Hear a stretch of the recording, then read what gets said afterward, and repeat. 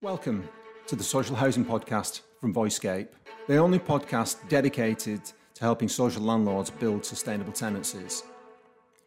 During this series of podcasts, we'll be speaking to leaders from the social housing sector and beyond, hopefully challenging the status quo a little bit, and also stimulating discussion around how technology can be better utilised to help build sustainable tenancies. I'm your host, John Doyle, the Chief Exec and Founder of Voicescape.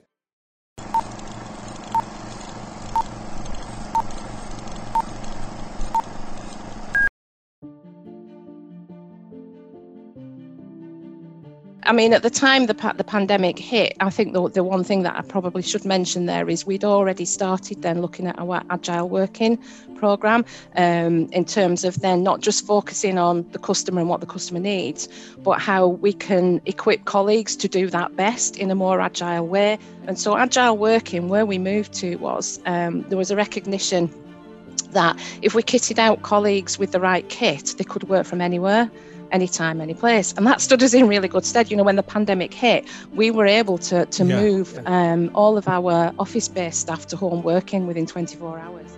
Transformation, change and continuous improvement are words and phrases that are often overused in the social housing sector, which to many observers suffers from a high degree of cultural inertia.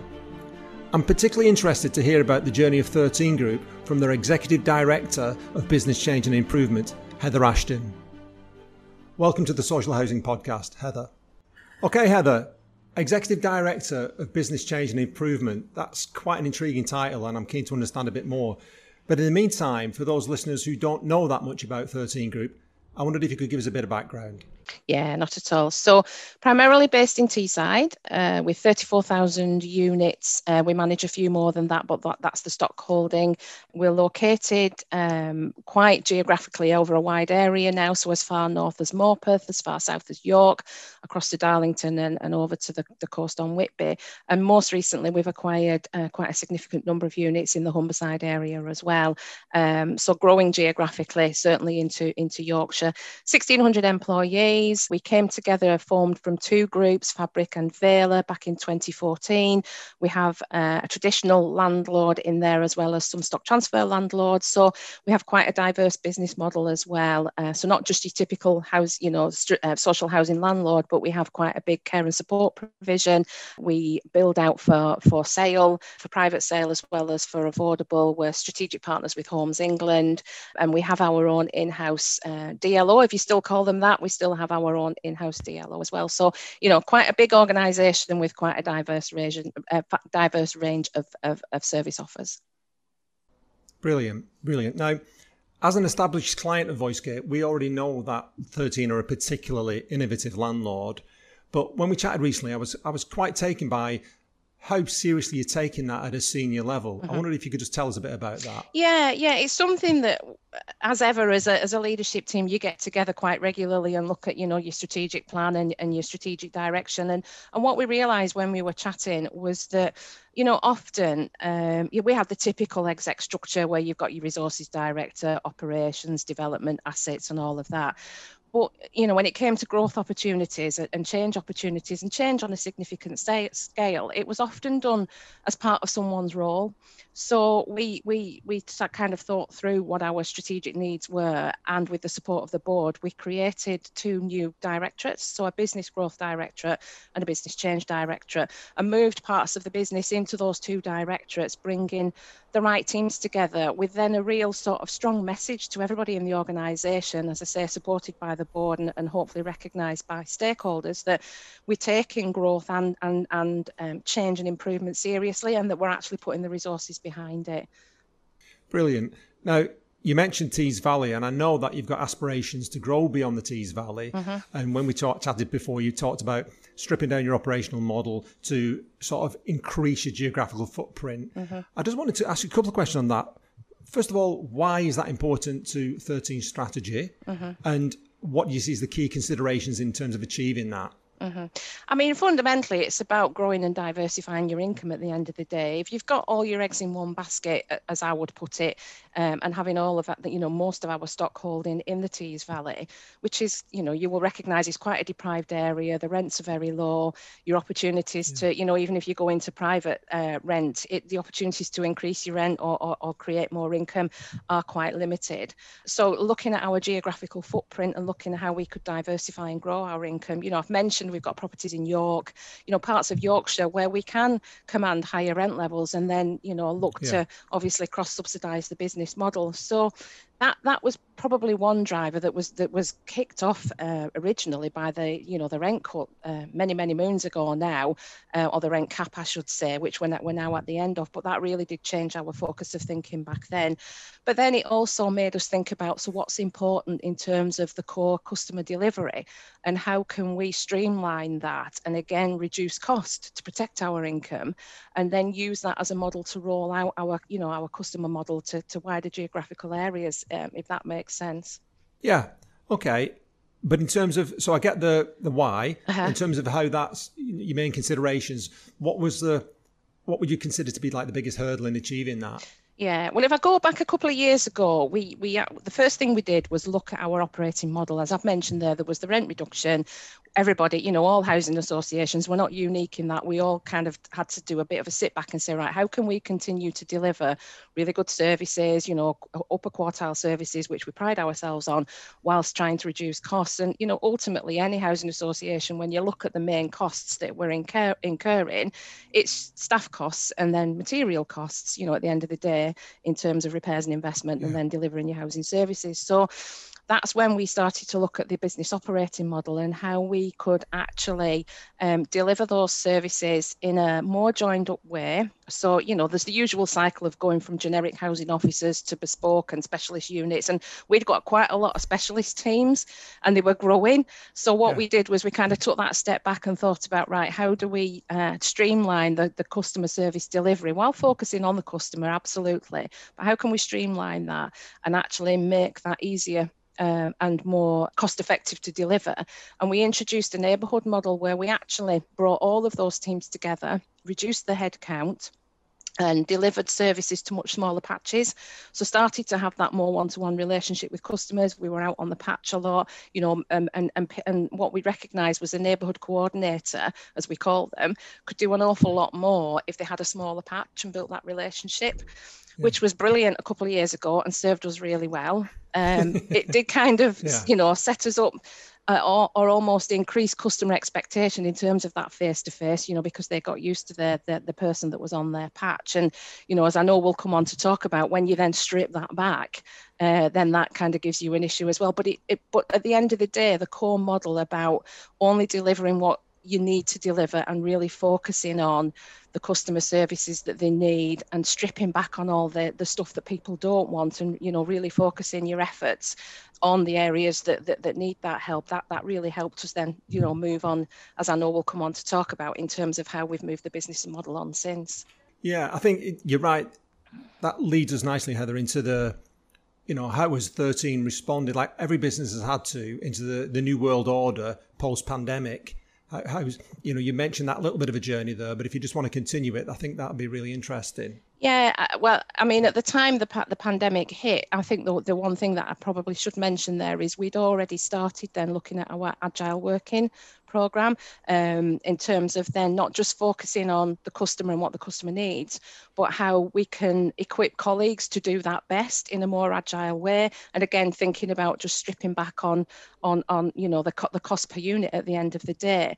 And so agile working, where we moved to was there was a recognition that if we kitted out colleagues with the right kit, they could work from anywhere, anytime, any place. And that stood us in really good stead. When the pandemic hit, we were able to move all of our office-based staff to home working within 24 hours very quickly. I mean, it wasn't perfect from day one, don't get me wrong.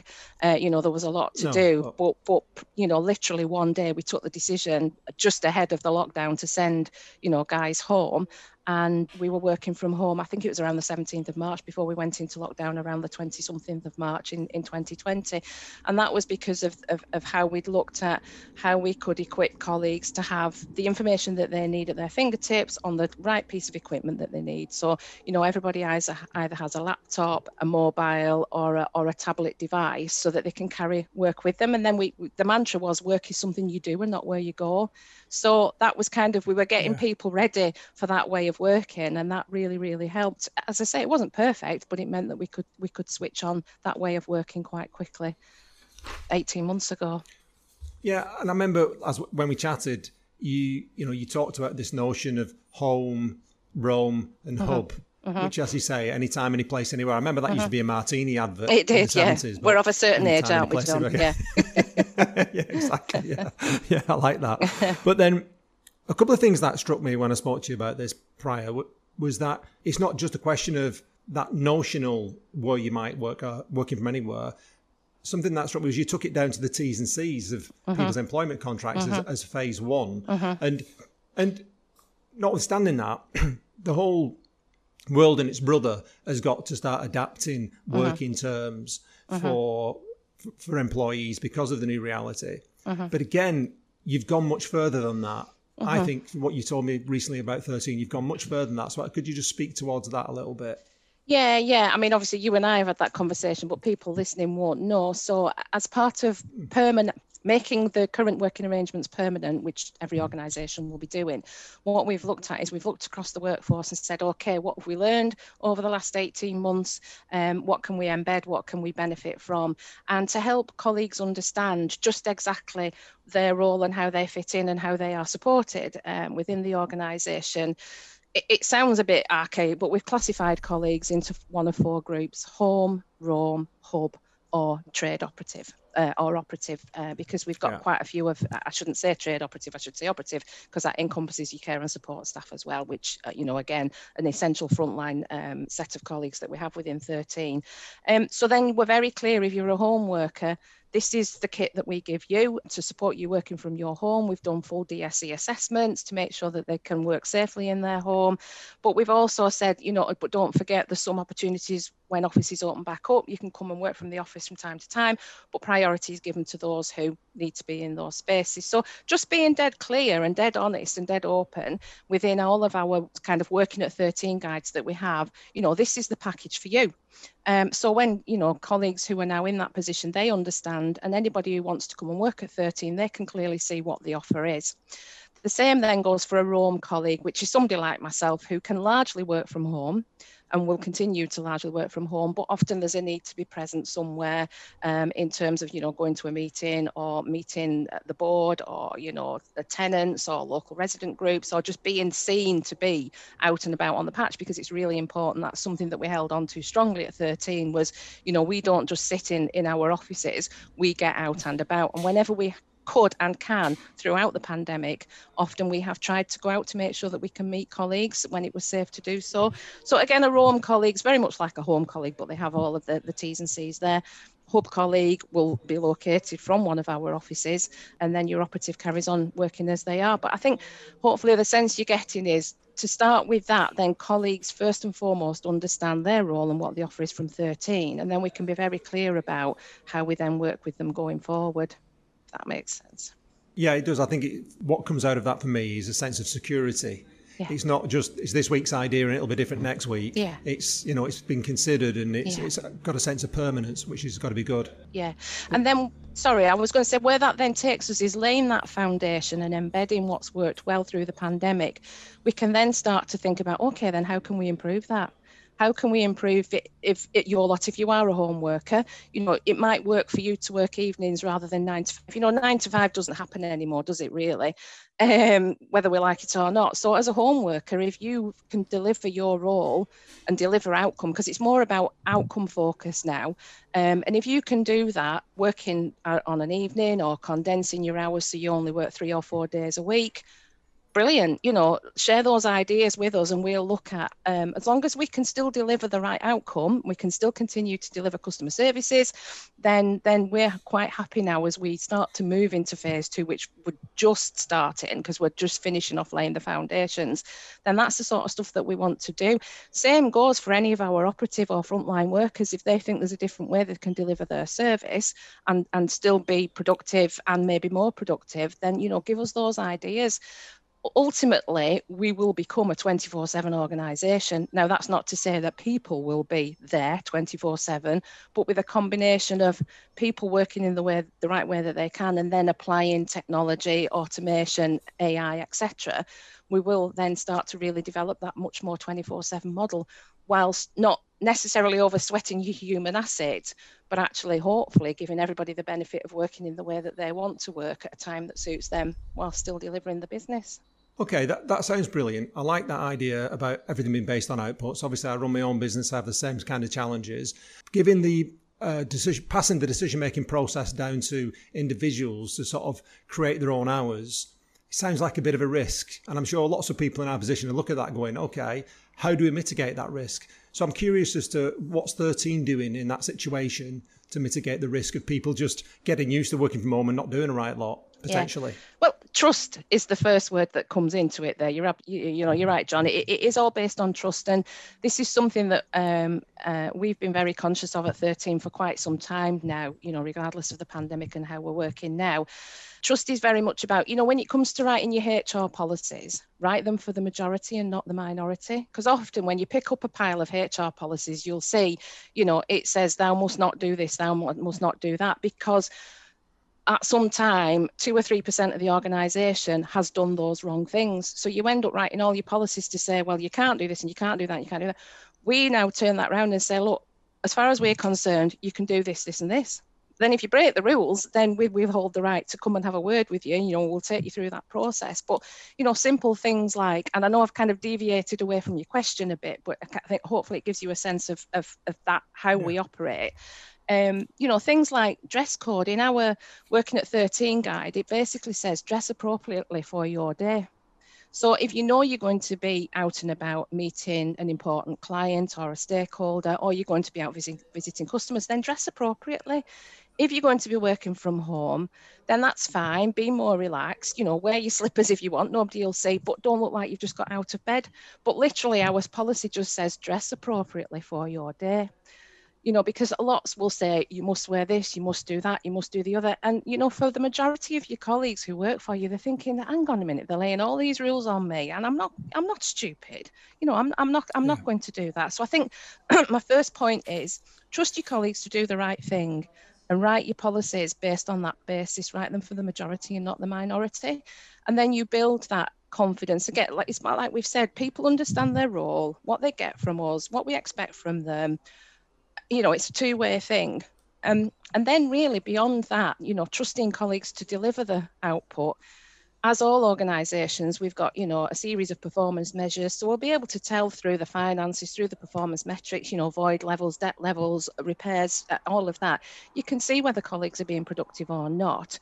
And I think probably the other unique, it might not be unique, but, something that I think we probably try and adopt at 13 is not having managers pouring all over the performance data and trying to sort of, again, catch people out. Use that performance information to inform what's going well, what's not going well, and continue to improve as an organisation. So, like any organisation, and we've got the technology to hand, we use Power BI, but it's a case of not just using that performance information to say, right, where are we and what's not working well. It's also, okay, so what's that telling us?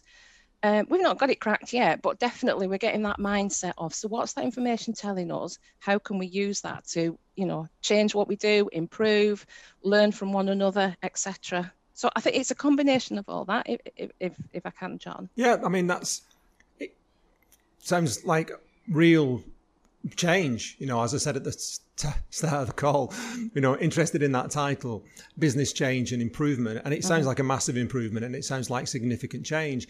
It also sounds to me like by working with your colleagues, you're providing a formidable platform to better serve your customers. And on that basis, I'm wondering how you expect those changes to manifest themselves in terms of the service delivery. Yeah, no, absolutely. Really good question. And I think kind of if you come back to, my role now as Exec Director of Business Change and Improvement, again, is not necessarily unique in the sector. There's quite a lot of us. What might be unique is the fact that I have the People Directorate within my team as well. So what I've got together now, I was saying right at the start when we created the Directorate, was bringing the relevant teams together. So I've got the People team, the IT team, the Business Change team. I've got the Corporate Affairs team, so comms, research, insight, all of that. I've got all of those teams together. And what I'm getting across by saying that is, often you look at business change and you think, right, it's a massive project, or it might be small projects. They're all aligned to the strategic plan. So they focus on project delivery, new systems, new technology, new ways of working. They might not always necessarily focus on, so how are you going to get the people through that? And that's the thing that we've really invested in. So we've taken a step back with our annual performance reporting. Again, everybody does it, routine one-to-ones, performance check-ins. We do that well. But what we've done is taken it another level now and aligned that to the strategic planning. So we have what we call a talent and succession plan with all colleagues as well. So when they do their performance review, at the end of that, we'll have a career conversation with them and we'll say, do you have any aspirations? The answer doesn't have to be yes, because some people don't, and that's fine. But if you've got career aspirations, what are they? Do you understand the strategic direction of 13? And if so, how can we work with you to work with us to move you on through the organisation? Because if you think about what 13 or any organisation will look like in 5 years' time, it will look very, very different to how it looks today. I mean, if you just think about the pace of change in the last 12 months. So being honest with colleagues to say, we've got a growth directorate for a reason. We've got a change directorate for a reason. Here's our strategic direction. These are the sort of people, skills, talent, etc. that we're looking for. Are you up for it? Because we want to work with you. For some people, it won't be for everyone. And obviously, we'll work through that. And when we go through change now, because we are doing it more and more often, and, you do kind of get that fear, that anxiety of, oh, God, is it me next? But by being open and working through all managers to speak with all colleagues to say, look, change is the new norm. We'll work with you to accept it. If you can't accept it, we can have other conversations. But just being really honest with people and saying, look, this is where we're going. These are the talent skills that we need. Do you want to come with us? And having those routinely and being open and honest about them. And, saying to people, we may not necessarily put you, I'll get down to the muck and bullets. There'll be times where you might have to put people at risk of redundancy. But if we can do a managed move, if you're happy and we're happy, then let's do that. And let's not go through this long-winded process where we all know what the outcome's going to be anyway. Obviously, sticking in line with legal employment law and all of that, I would add, of course. But, it's about being open, honest and transparent. And because I think everybody, I would hope, would know this, and it's not new, that for change to be effective, you've got to take your people with you. And the only way to take your people with you is to be honest with them at the start. Makes perfect sense, Heather. I agree entirely with you, because obviously we're an organisation that talks to social landlords all the time about improving operational efficiencies. It's a daily mantra. Everybody talks about that. And what strikes me about the way you're approaching it with 13 is you're recognising that has a direct human impact on your colleagues. How can it not? If you're streamlining, automating, and it can either be seen as the big bad wolf, or it can be seen as a facilitator for them to use the grey matter to do something that's actually more interesting. Exactly. And I think if you don't take them with you on that journey, it's a potential loss of a great resource, isn't it? Yeah, I mean, if you think about, again, stuff that we've done with yourselves, where you can automate, where you can bring artificial intelligence in to do a lot of the transactional stuff that, some people hold on to because it's what they know, it's their comfort zone. But if you can encourage people to say, you know what, if we could automate that, you can then really start to think about that.